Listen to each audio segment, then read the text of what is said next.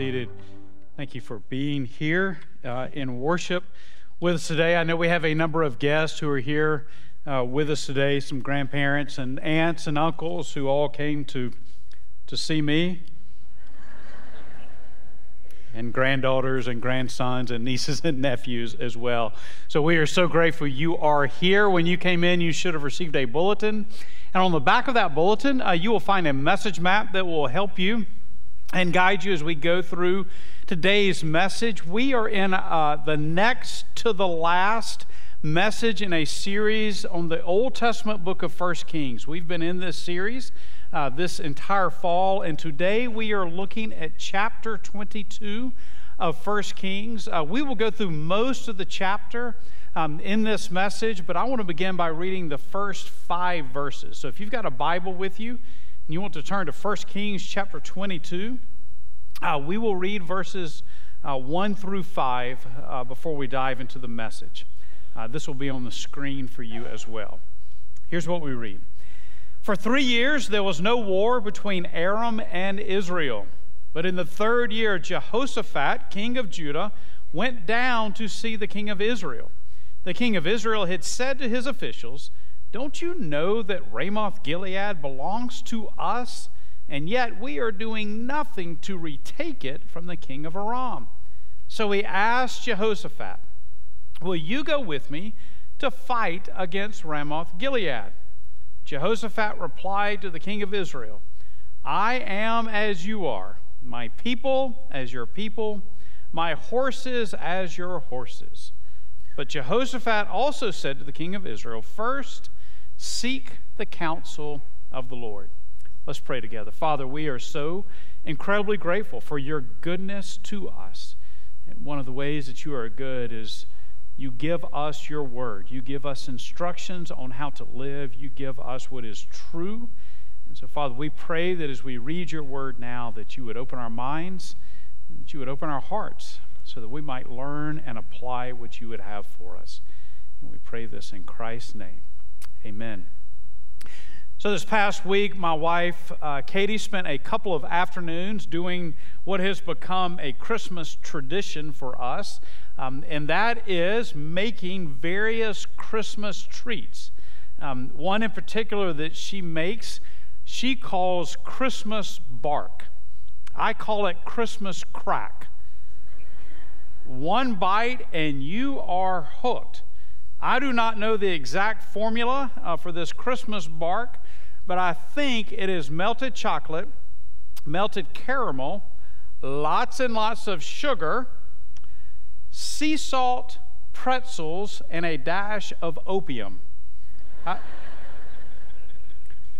After eating this stuff, I actually have sympathy now for people who struggle with drug or alcohol addiction.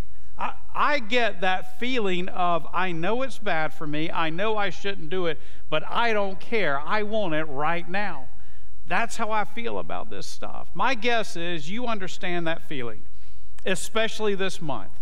During the month of December, we all eat like it just does not matter. In fact, December, typically, we will eat like Jesus is coming back at the end of this month. And so what if we have 10 extra pounds? Doesn't matter. The Bible says I'll get a brand new resurrected body. So if this one gets fat, who cares? So if Jesus does come back at the end of this month, great, no problem, we are fine. However, if Jesus chooses to not make his glorious return, in 13 days, a lot of us are going to make New Year's resolutions. And I just bet, most of those resolutions will center around food or exercise, maybe quitting some bad habit. We will make New Year's resolutions that we believe will help our lives to be better. We want to make decisions where they are good decisions and life will be better as a result. That's what we're talking about today as we look at the book of 1 Kings, this particular chapter 22, this next to last message in this series. You can see at the top of your message map that I've entitled it, How to Make Really Bad Decisions. I almost entitled this message, How to wreck your life, because that is exactly what we see King Ahab doing. If you've been here with us for this series, this is not the first time you've heard the name King Ahab. He was king over the northern kingdom of Israel for 22 years, and he was the most evil king in Israel's history. In fact, in chapter 21, we read that there was never anyone like Ahab. All the kings over Israel were bad, but Ahab did more evil than any other king over Israel. He worshiped Baal. He brought the worship of Baal and another fertility god named Asherah into the nation of Israel. He built temples for Baal. He encouraged the Israelites to worship Baal. He even put to death the priests and the prophets of God. While all the kings who ruled over Israel were evil, somehow Ahab managed to surpass all of them. And yet, if you were here with us last week, you saw that even for evil, awful Ahab, that God reached out his hand of goodness and mercy, giving him opportunity after opportunity to repent. But Ahab didn't. He refused. Over and over again, God reached out his hand of mercy, but Ahab refused to follow the Lord.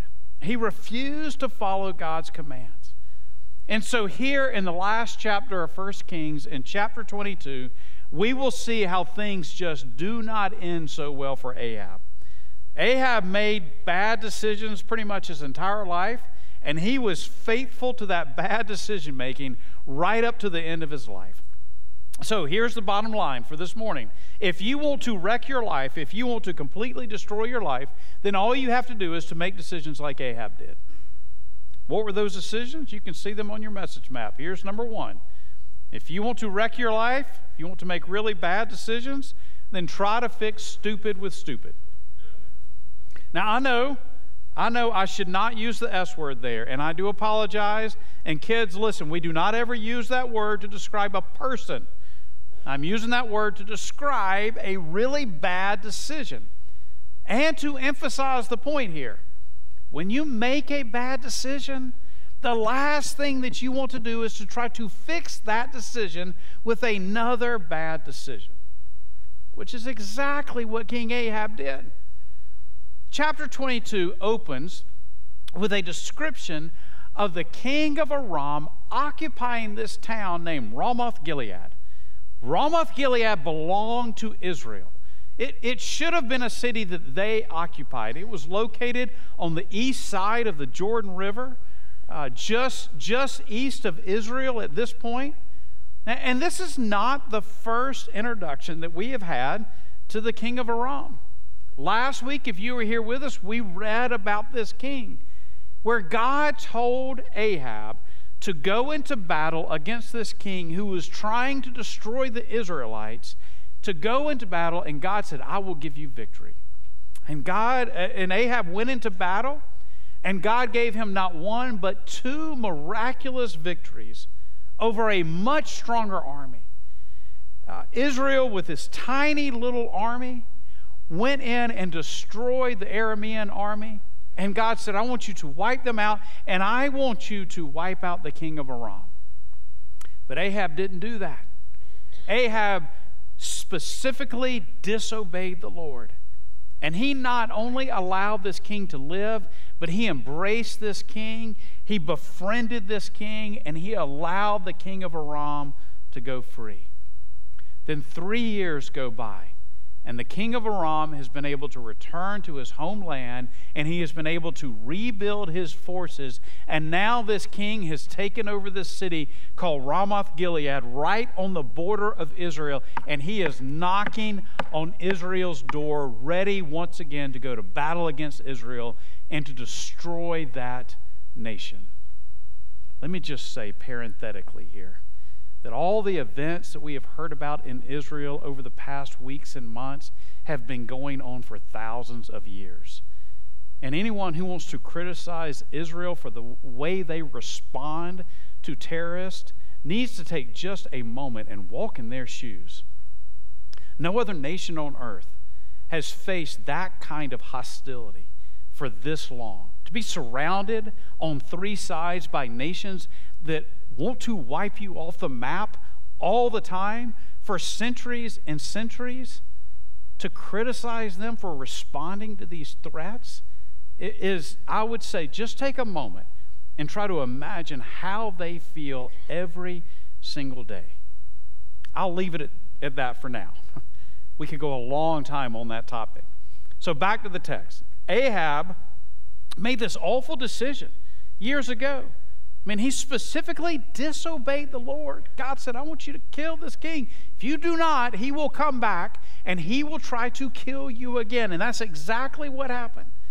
He let him go free. Here he is once again returning. He's got troops ready. They're ready to invade Israel. And then, before they invade, the king of Judah, Jehoshaphat, comes to visit the king of Israel.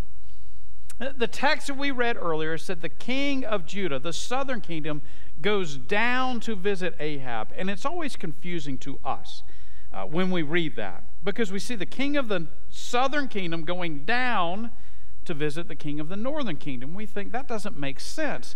It's because you and I think of travel in terms of a compass. We think of travel in terms of north, south, east, west. So we say we're going up to Atlanta, we're going down to Florida, going over to Alabama, we're going over to the beach. We think in terms of a compass. Biblical writers thought in terms of elevation. It is why in the New Testament, when you read about individuals going up to Jerusalem, they always go up to Jerusalem, no matter which direction they're coming from. Why? Because Jerusalem sat and sits 2,500 feet above sea level. Anyone going to Jerusalem went up to Jerusalem. Here, King Jehoshaphat, traveling from Jerusalem, goes down, even though he's going north, goes down to the northern kingdom to visit Ahab. And he gets there, and here's what happens in verse 3. The king of Israel had said to his officials, don't you know that Ramoth-Gilead belongs to us, and yet we are doing nothing to retake it from the king of Aram? Again, parenthetically, because of your decision, Ahab, because of your mistake, that's why you're facing this situation. Verse 4, so he asked Jehoshaphat, will you go with me to fight against Ramoth-Gilead?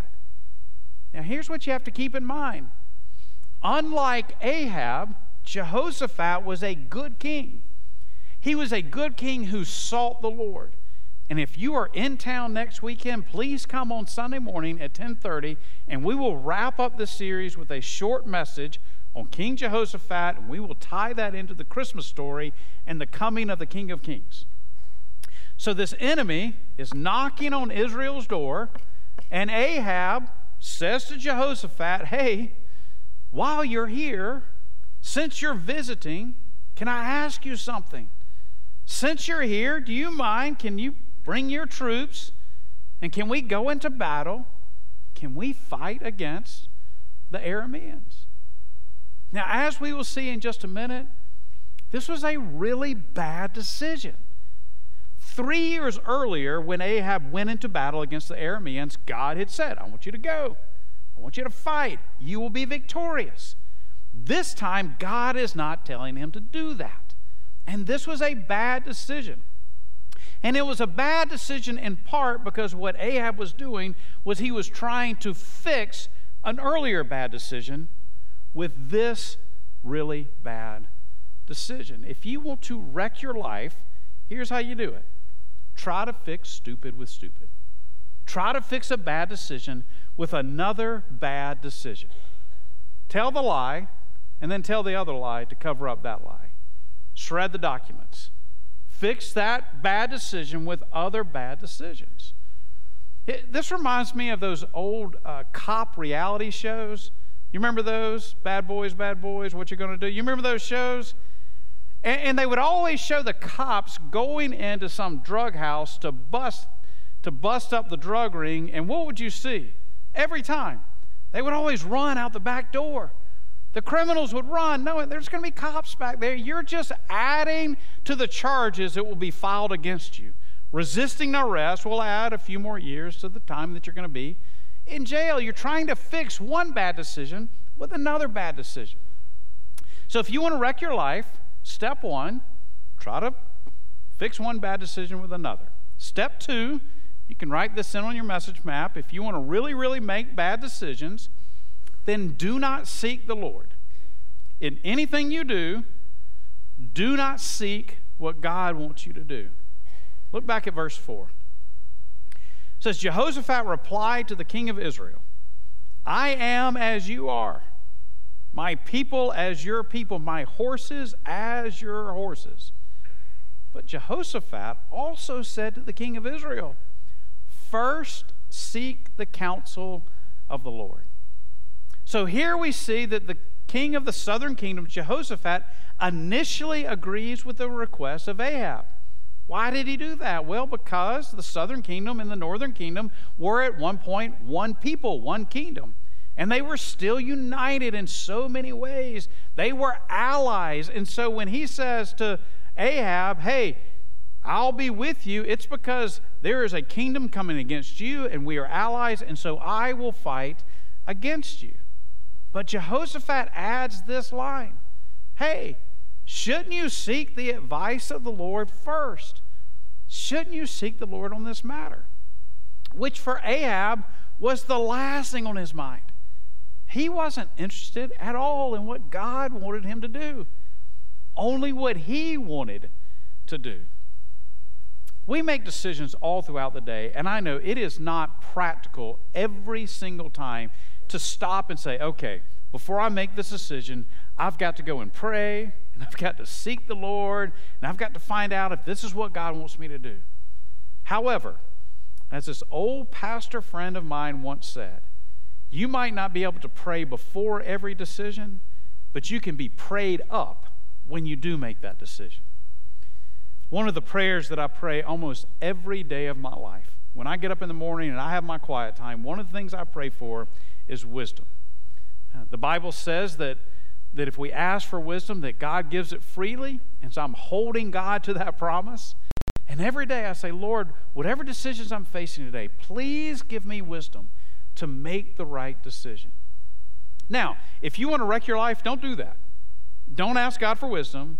Do not seek the Lord on anything, and you will absolutely wreck your life. Just do what you want to do. Just go and do and act without ever considering what God wants you to do. Step 3, if you want to mess up your life, you can surround yourself with yes men or yes women. Either will work, doesn't matter. Surround yourself with those who agree with you all the time. Look at verse 6.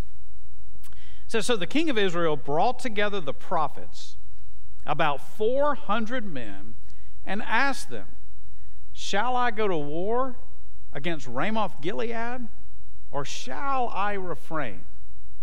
Go, they answered, for the Lord will give it into the king's hands. And here's what you have to understand. These so-called prophets who came in and met with Ahab and Jehoshaphat, they were not true prophets. They did not serve the Lord. In fact, they served King Ahab, and they only wanted to tell King Ahab what he wanted to hear. And Ahab here only wanted to hear one thing, and that was, if I go into battle, I will be victorious. Now, in part, Ahab likely really believed this, because 3 years earlier, he faced the Aramean army, and he won, even though there were just a few thousand Israeli soldiers, and the Arameans had 127,000 soldiers. And yet, not once but twice, he defeated that army. And so likely at this point, King Ahab thinks there is no way we'll lose. I mean, 3 years ago, we whipped them. Now we're stronger. Now we have built a much bigger army.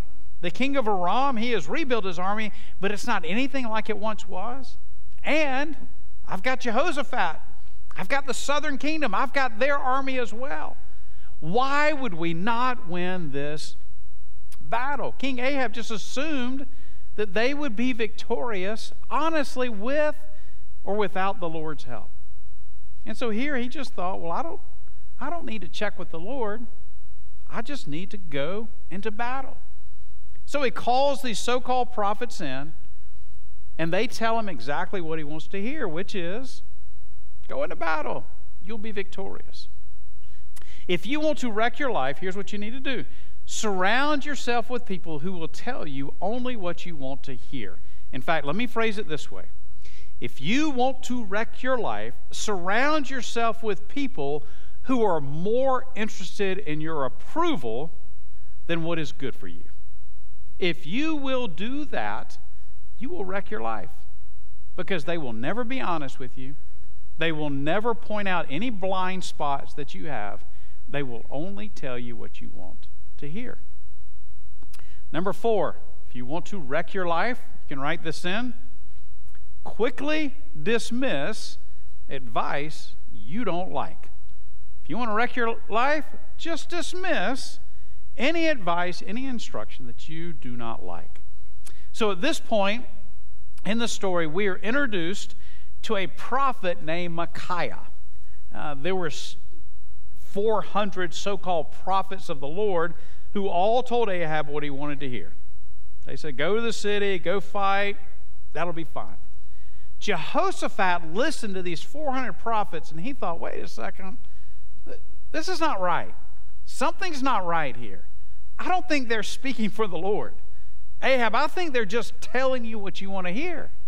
So Jehoshaphat turns to Ahab and says, hey, is there not a real prophet we can ask? And Ahab says, yeah, there's one, but I don't like him. He always tells me what I don't want to hear. So somehow Jehoshaphat manages to convince Ahab to bring in the prophet that he doesn't like. Now, this prophet named Micaiah. We really know very little about Micaiah outside of this passage and another passage in 1 Chronicles that's basically a parallel to this story. What is known is that he was faithful to God even in the face of tremendous pressure to compromise. In fact, one of the prophets tells Micaiah before he goes in, hey, Ahab wants to go into battle. And all 400 of the other prophets have said, this is good. The Lord wants you to go into battle. You will be victorious. So Micaiah, you'd better sing the same song. I can't imagine that kind of pressure. I can't imagine being invited to the White House to give advice to the president, whoever the president is, and being one of 400 pastors who have been called in to give advice and to say, this is what the Lord wants you to do. And before going in, one says, hey, by the way, 400 other pastors have all said, yes, go and do this thing you want to do. You better give the same advice. I can't imagine then going in and going, nope, God does not want you to do this. I mean, I think I would lose that invitation to spend the night in the Lincoln bedroom, if I went in and did this. I just can't imagine the pressure. And so Micaiah goes in, and at first, he tells Ahab exactly what Ahab wanted to hear. Go and be victorious. Go and fight. You will have success. Of course, go into battle. And evidently, he says it with just sarcasm dripping from his lips. Because Ahab then turns to him and says, look, tell me the truth. Don't tell me what you just think I want to hear. Tell me the truth. Then Micaiah responds like this. Go to verse 17. Then Micaiah answered, I saw all Israel scattered on the hills like sheep without a shepherd. And the Lord said, these people have no master. Let each one go home in peace. Then the king of Israel said to Jehoshaphat, didn't I tell you that he never prophesies anything good about me, but only bad? Here Micaiah tells him the truth, but he doesn't like it, and he dismisses it. See this rascal? All he does is to say bad things.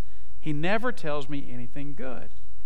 Ahab heard this advice of Micaiah, and it may not have been what he wanted to hear, but it was what he needed to hear. If you want to wreck your life, here's what you do. Ignore and dismiss any advice that you do not like. If you're younger in here, that means ignore the advice of your parents, or ignore the advice of your teachers. Or if you're in student ministry, just dismiss whatever it is that Pastor Chris tells you to do. Let it go in one ear and just right out the other. Or your small group leaders.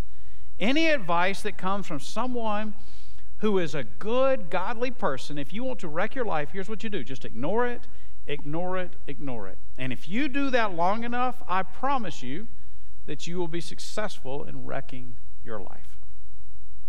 Finally, number 5, and you can write this one in. If you want to wreck your life, if you really want to make bad decisions, then go forward with your plan anyway. Regardless of what people tell you, regardless of all the advice that you get, if you really want to do it, just go forward and do it anyway. Look at verse 29. By the way, Micaiah here has said, if you go into battle, it's going to be bad. You're going to lose. It will be really bad. Verse 29. So the king of Israel and Jehoshaphat, king of Judah, went up to Ramoth Gilead. That means they went into battle anyway. The king of Israel said to Jehoshaphat, I will enter the battle in disguise, but you wear your royal robes. So the king of Israel disguised himself and went into battle. Ahab was an absolute rascal. I don't know how he convinced King Jehoshaphat to do this, but somehow he did. He said to the king of Judah, you wear your royal robes so everyone will know that you're king, but I'm going to go disguised as just a common soldier. Why would he do that? Because he knew that in battle, if you can take out the leader, if you can take out the top general, or better yet, you can take out the king, what does that do? It demoralizes the army. And the army will scatter if they look and their king has been killed. And so King Ahab says, you go in as king, meaning they're going to target you. I'm going to go in as a common soldier. We have no idea why Jehoshaphat agreed to this. I'm not sure why he would say, okay, I'll wear the royal robes so the enemy will know that I am the king. I think Jehoshaphat was a really good king, but maybe he was just a little bit naive to agree to go into battle. However, here's what you need to know. The Lord was in complete control of everything. The text tells us that the Aramean army initially went after Jehoshaphat. He's the king. Then suddenly they realized that he was not the king over Israel, that he was the king over Judah. And so they turned, and Jehoshaphat was able to escape. But then it tells us that a soldier of the Aramean army took his bow, and he pulled back the bow, and he fired an arrow up into the air at random. And that arrow traveled up into the sky, and it fell to the earth, and it just happened to hit, of all people, King Ahab. And not only did it hit King Ahab, but it hit him between the sections of his armor. Look at what verse 34 tells us. It says, but someone drew his bow at random and hit the king of Israel between the sections of his armor.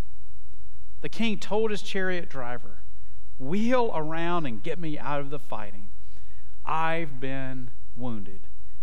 What we learn about later is that he was mortally wounded. That before the sun set, King Ahab died. Ahab may have fooled Jehoshaphat. Ahab may have fooled the Arameans.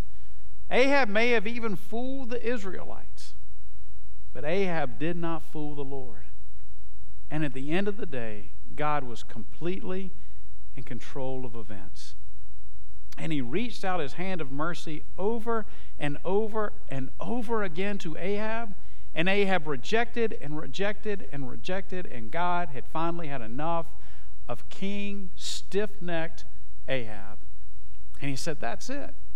And Ahab had his plan where he would be able to live, and a soldier fires at random, and just coincidentally it comes down and it hits this soldier, and it just happens to land in between the sections of his armor, and King Ahab died.